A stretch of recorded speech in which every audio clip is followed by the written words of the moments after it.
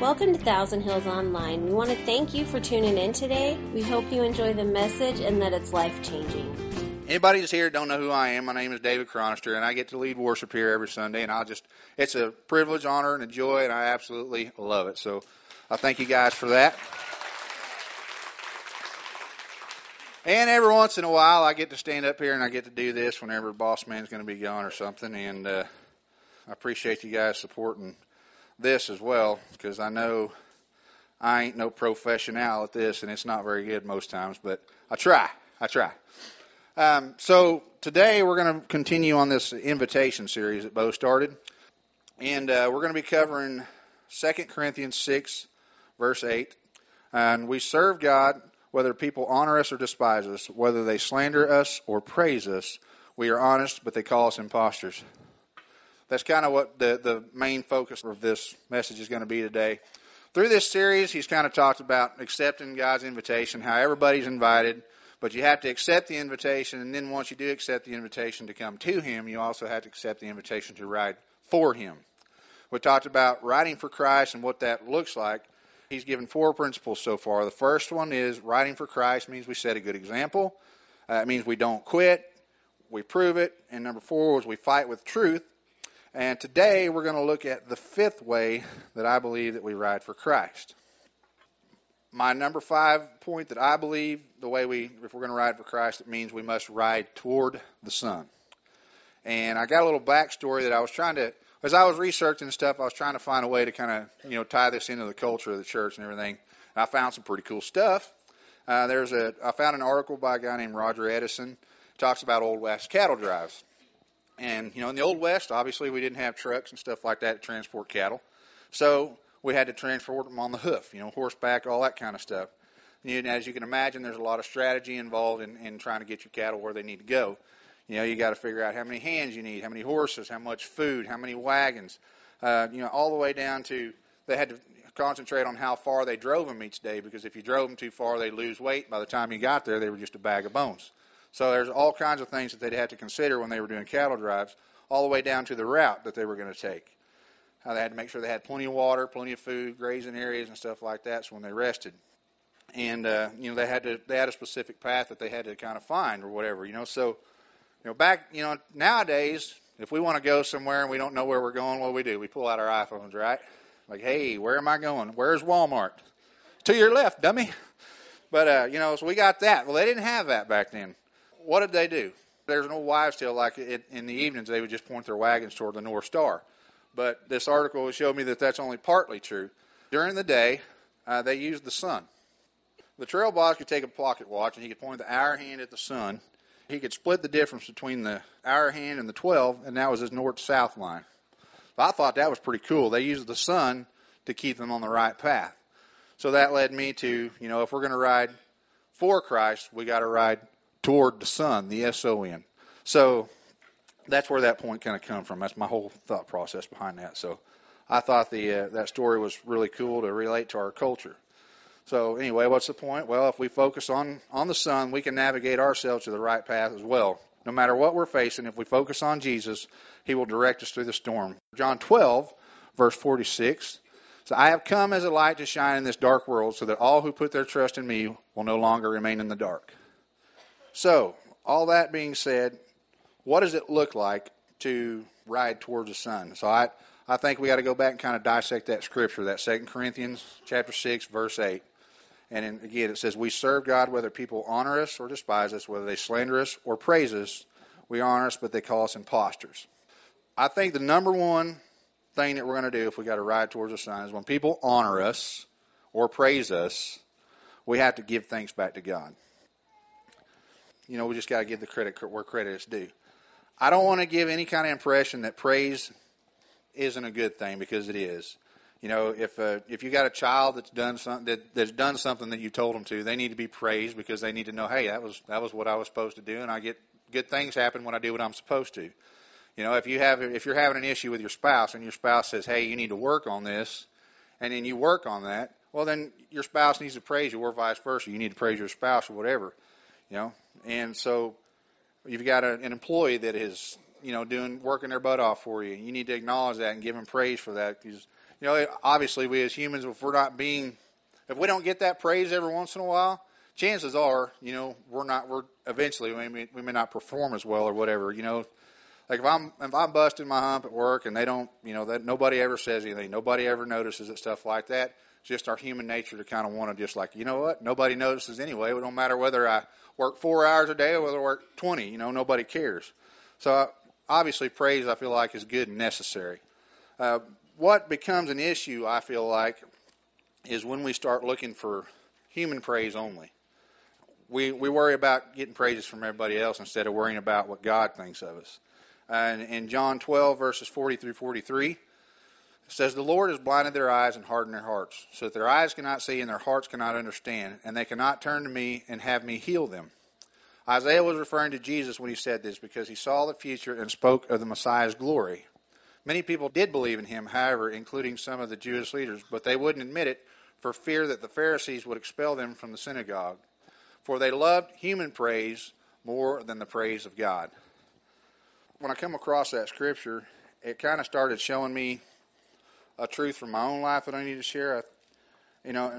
First off, I guess I need to address, so how do we handle praise? How do we address it when we do get praise? Now, obviously, it's pretty normal just to say thank you, right? I think a lot of times, whenever somebody comes up and says thank you, you're just like, or says, hey, good job, and you're just like, thank you, and then you just leave it at that sometimes. And then, because if I ever did, if you guys come to me and said, hey, good job, and I'm just like, probably you're like, you know what, he don't care whether we say anything or not. Trust me, I do. That's why I say, normal thing to do is to tell somebody thank you, because that lets them know that they were heard and that you appreciated it. All that being said, being praised and stuff like that, well, where does our ability to be able to do anything good, anything worthwhile come from? It comes from God, right? I feel like I want to, in those moments when praise comes, I want to be sure that I realize why I can do what I can do, The next thing I said to myself was, how can I let God know more that I appreciate him? I believe like when we're getting praises or something like that, we just need to, obviously say thank you to people. But then the other side of that is either publicly, like I'm doing now. I can't stand up here and do what I do without God's help. So obviously I give it up to him because I want people to know that. But more so, I need to go and do that privately as well and thank him, because like I pick up that guitar and I just expect it to do what I tell it to. You know what I mean? I seen it when I sing. I just expect the right notes to come out, not just be like, So, which I'm not saying that doesn't happen, but it might.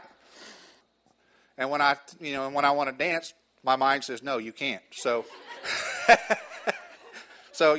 it's amazing. God given me that ability, and that ability to say no, you can't dance, David. So, I appreciate that. Privately, publicly, or whatever, we need to thank God for our ability to do the things that we do. And I'll relate this to my own life for you guys. Each week I stand up here and I try to bring meaningful, good, upbeat, just great worship, because I feel like my purpose up here is to, get you guys' hearts in the right place to hear the Word of God. And so as I'm up here doing this, I'll give you guys a hard time about like, hey, good morning, nobody's there. I was like, no, that ain't good enough. But I'm wanting to fire you guys up, because the Word of God has got to be able to get into your hearts, and it starts here.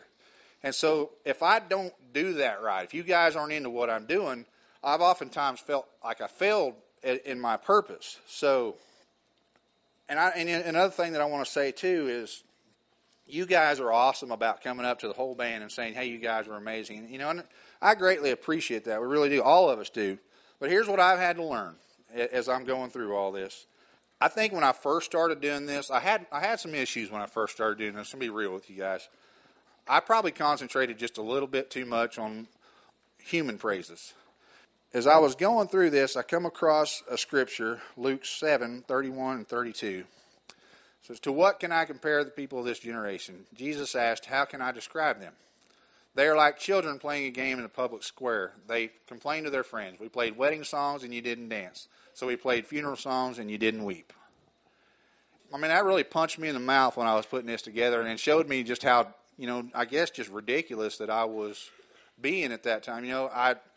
I put so much emphasis on praise that I got from you guys that I wasn't realizing my greater purpose. And I was having issues being able to lead because of it. Through the grace and the power of God, He showed me how to be a better leader. He showed me how to, realize what this is all about. And the truth of the matter is this. As much as I love doing this and getting you guys there, I love it, and I wouldn't trade it for nothing. But I'm not doing it for you. I'm not doing it for me. I'm riding this horse toward the sun. And if it's just me up here, that's not enough, Cry, baby. Every time. I don't know.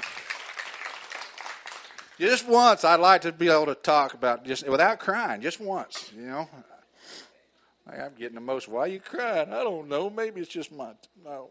It is only with God's guidance and love and grace that I can stand up here and I can do this on a normal basis. So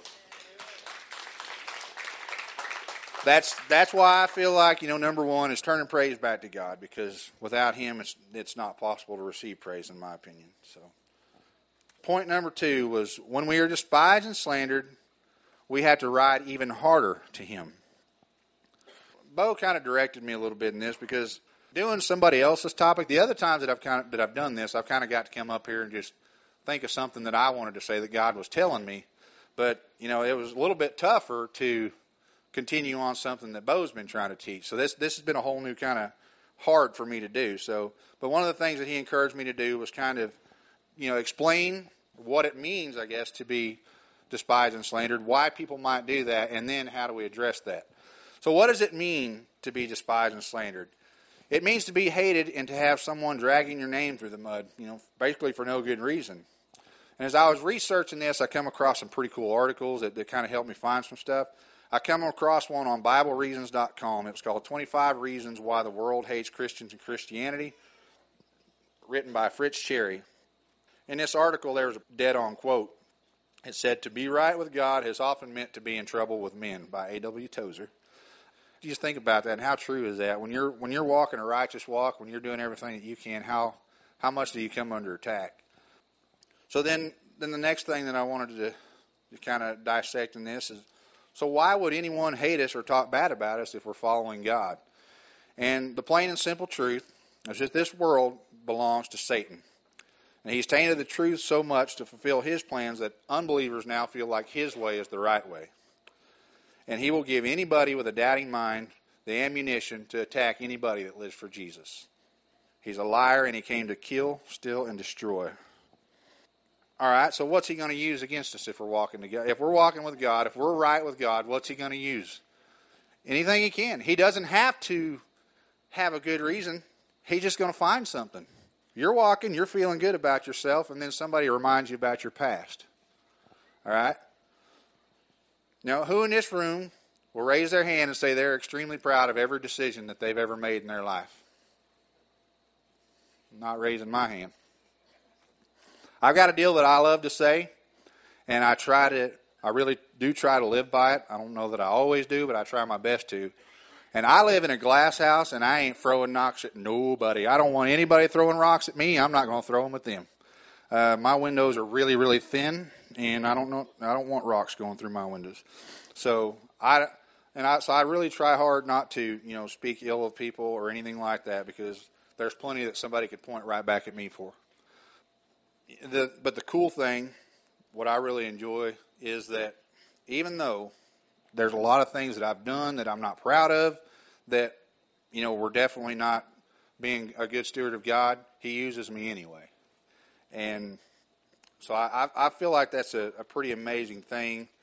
And I think that's why I get emotional all the time, is because I still just can't believe that he's using me. I just like little old me. There's a whole lot of me to use. Maybe that's why he's using me. Like, look, we can use him. We can have leftovers, guys. So,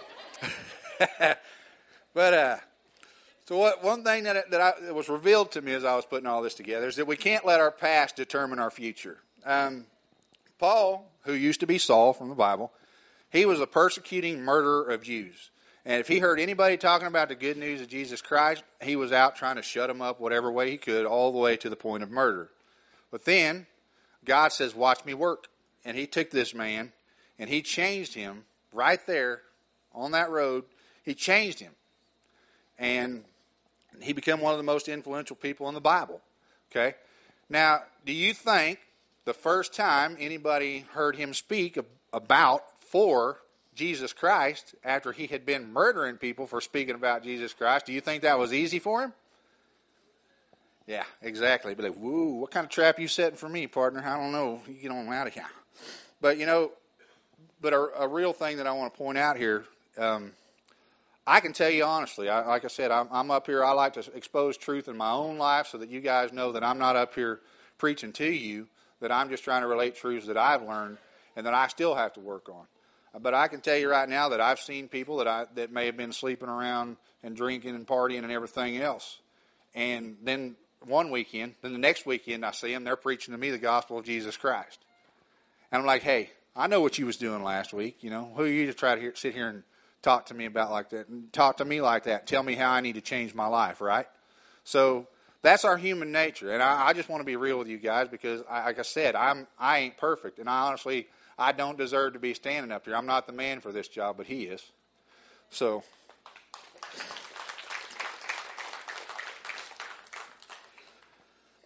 that the past is something that he'll use. And I come across this scripture that he wanted me to share with you guys, I feel like. Because it's, wait a minute. I got ahead of myself. I'm sorry. I jumped the page here. So what I learned is we can't let our past determine our future. And, eventually Paul was able to shut up the naysayers. And now I want to share with you an example from my own life where I've actually got to see this work.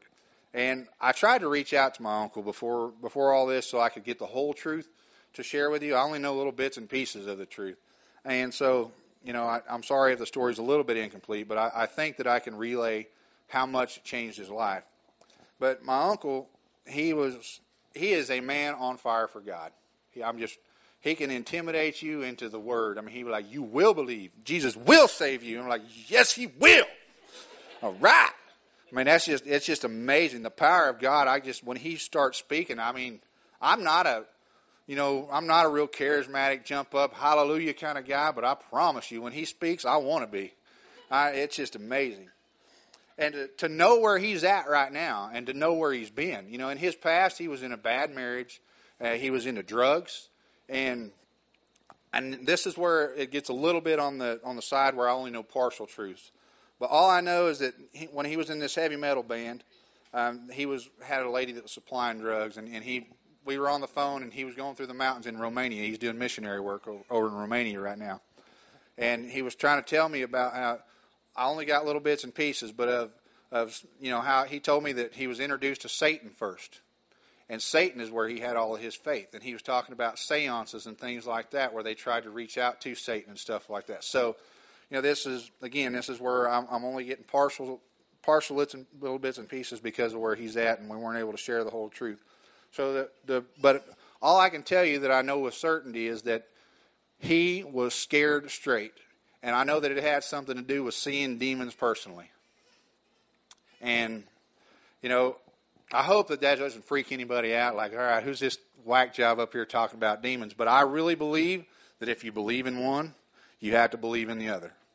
Because I don't feel like you can believe that there's good, but not believe that there's evil. Satan rules this world, and he uses people all the time. And I think that his spirit is in people, and that he uses those people to attack us as believers all the time.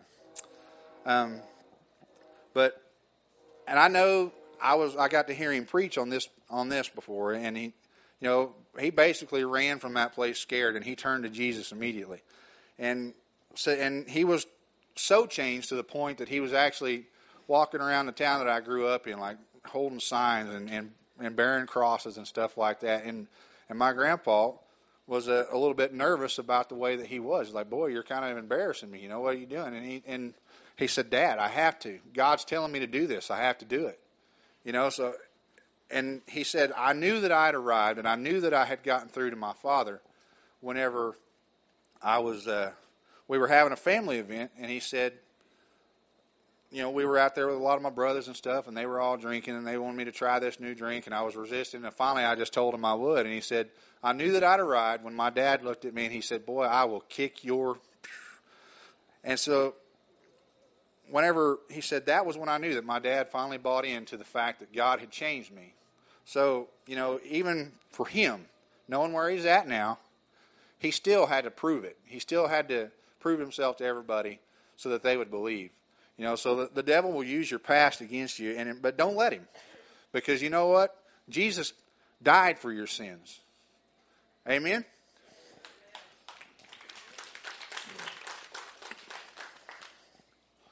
So, what else can he use? What else can Satan use to cause hatred? How about human nature? What do you mean?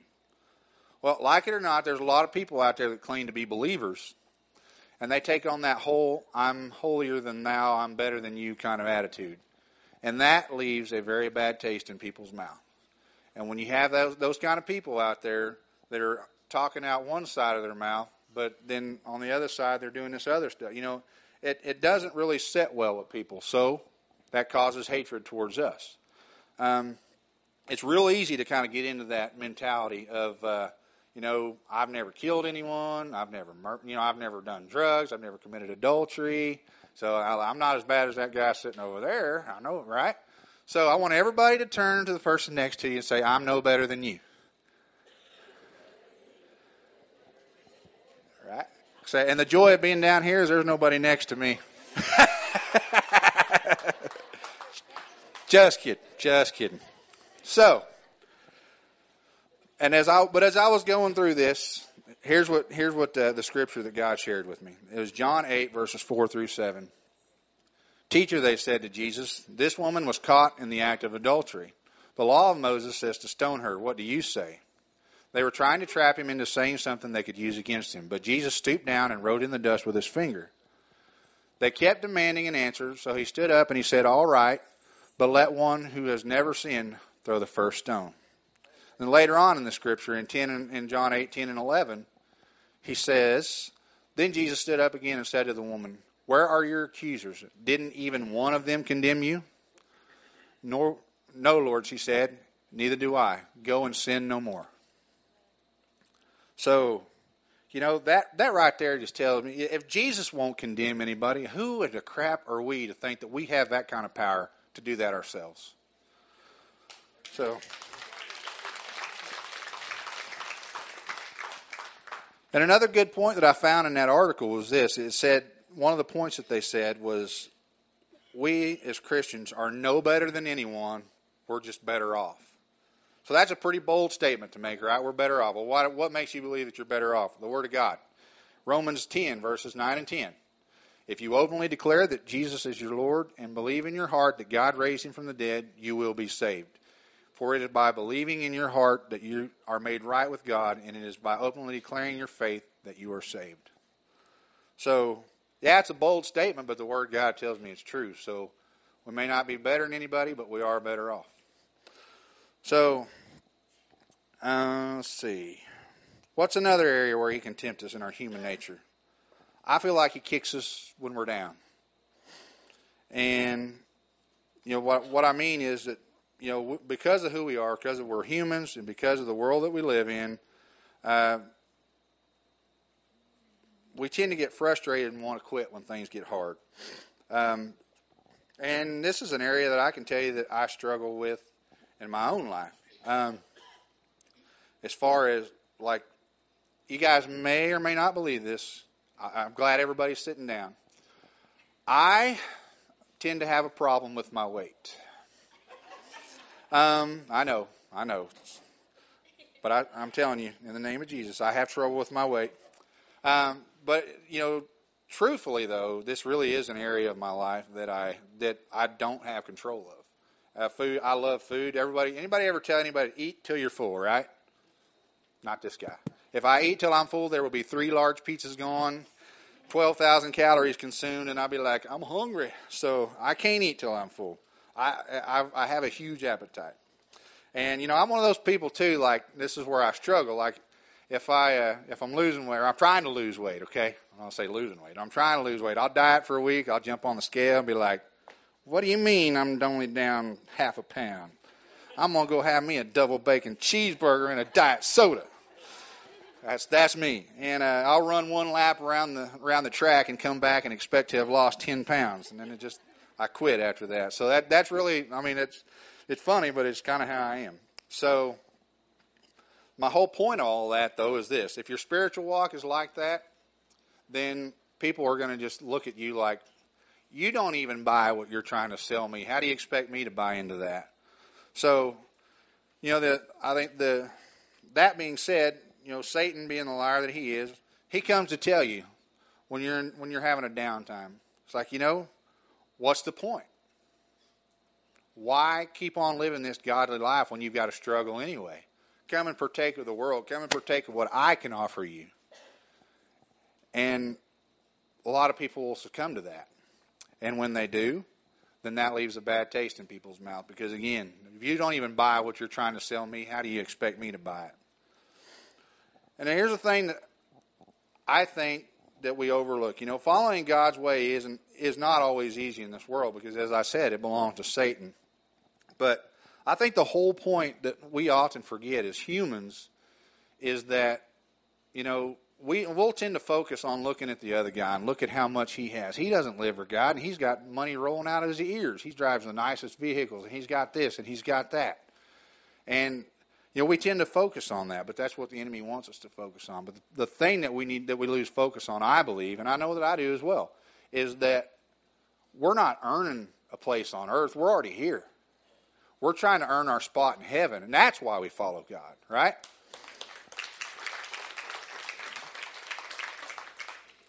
So now the clock has been built, and now we come back around to point number 2. When we are despised and slandered, we have to ride even harder towards Him. So here's what I think. I think that anytime somebody comes at me sideways, first thing I want to do is get sideways right back with them. Right? You stupid. Well, you stupid-er. Right? I want to turn my hat around backwards, pull my shirt off. It's like, come at me, bruh. Come at me. Chest bumping and everything else.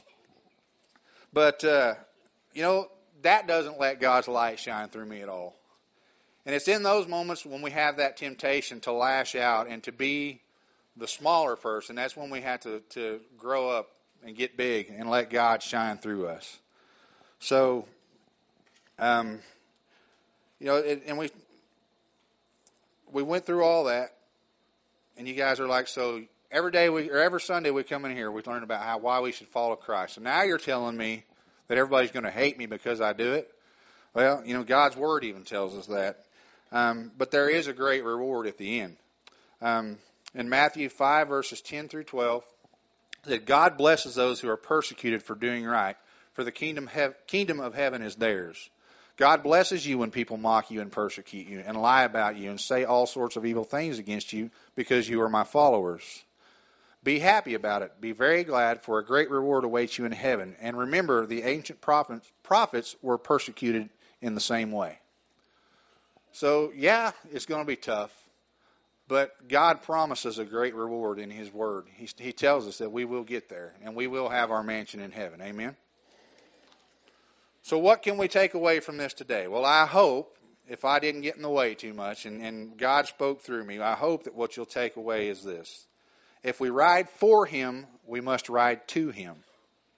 When people show us love, we have to show them love.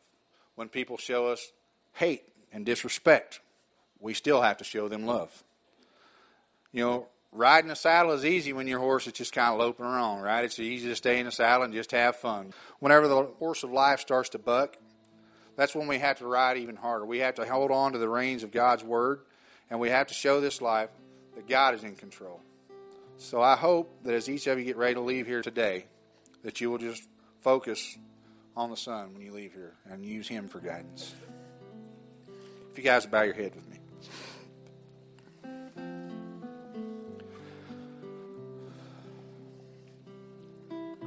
Dear Heavenly Father, I just thank you so much for this opportunity to share this word that you gave me this week, Lord.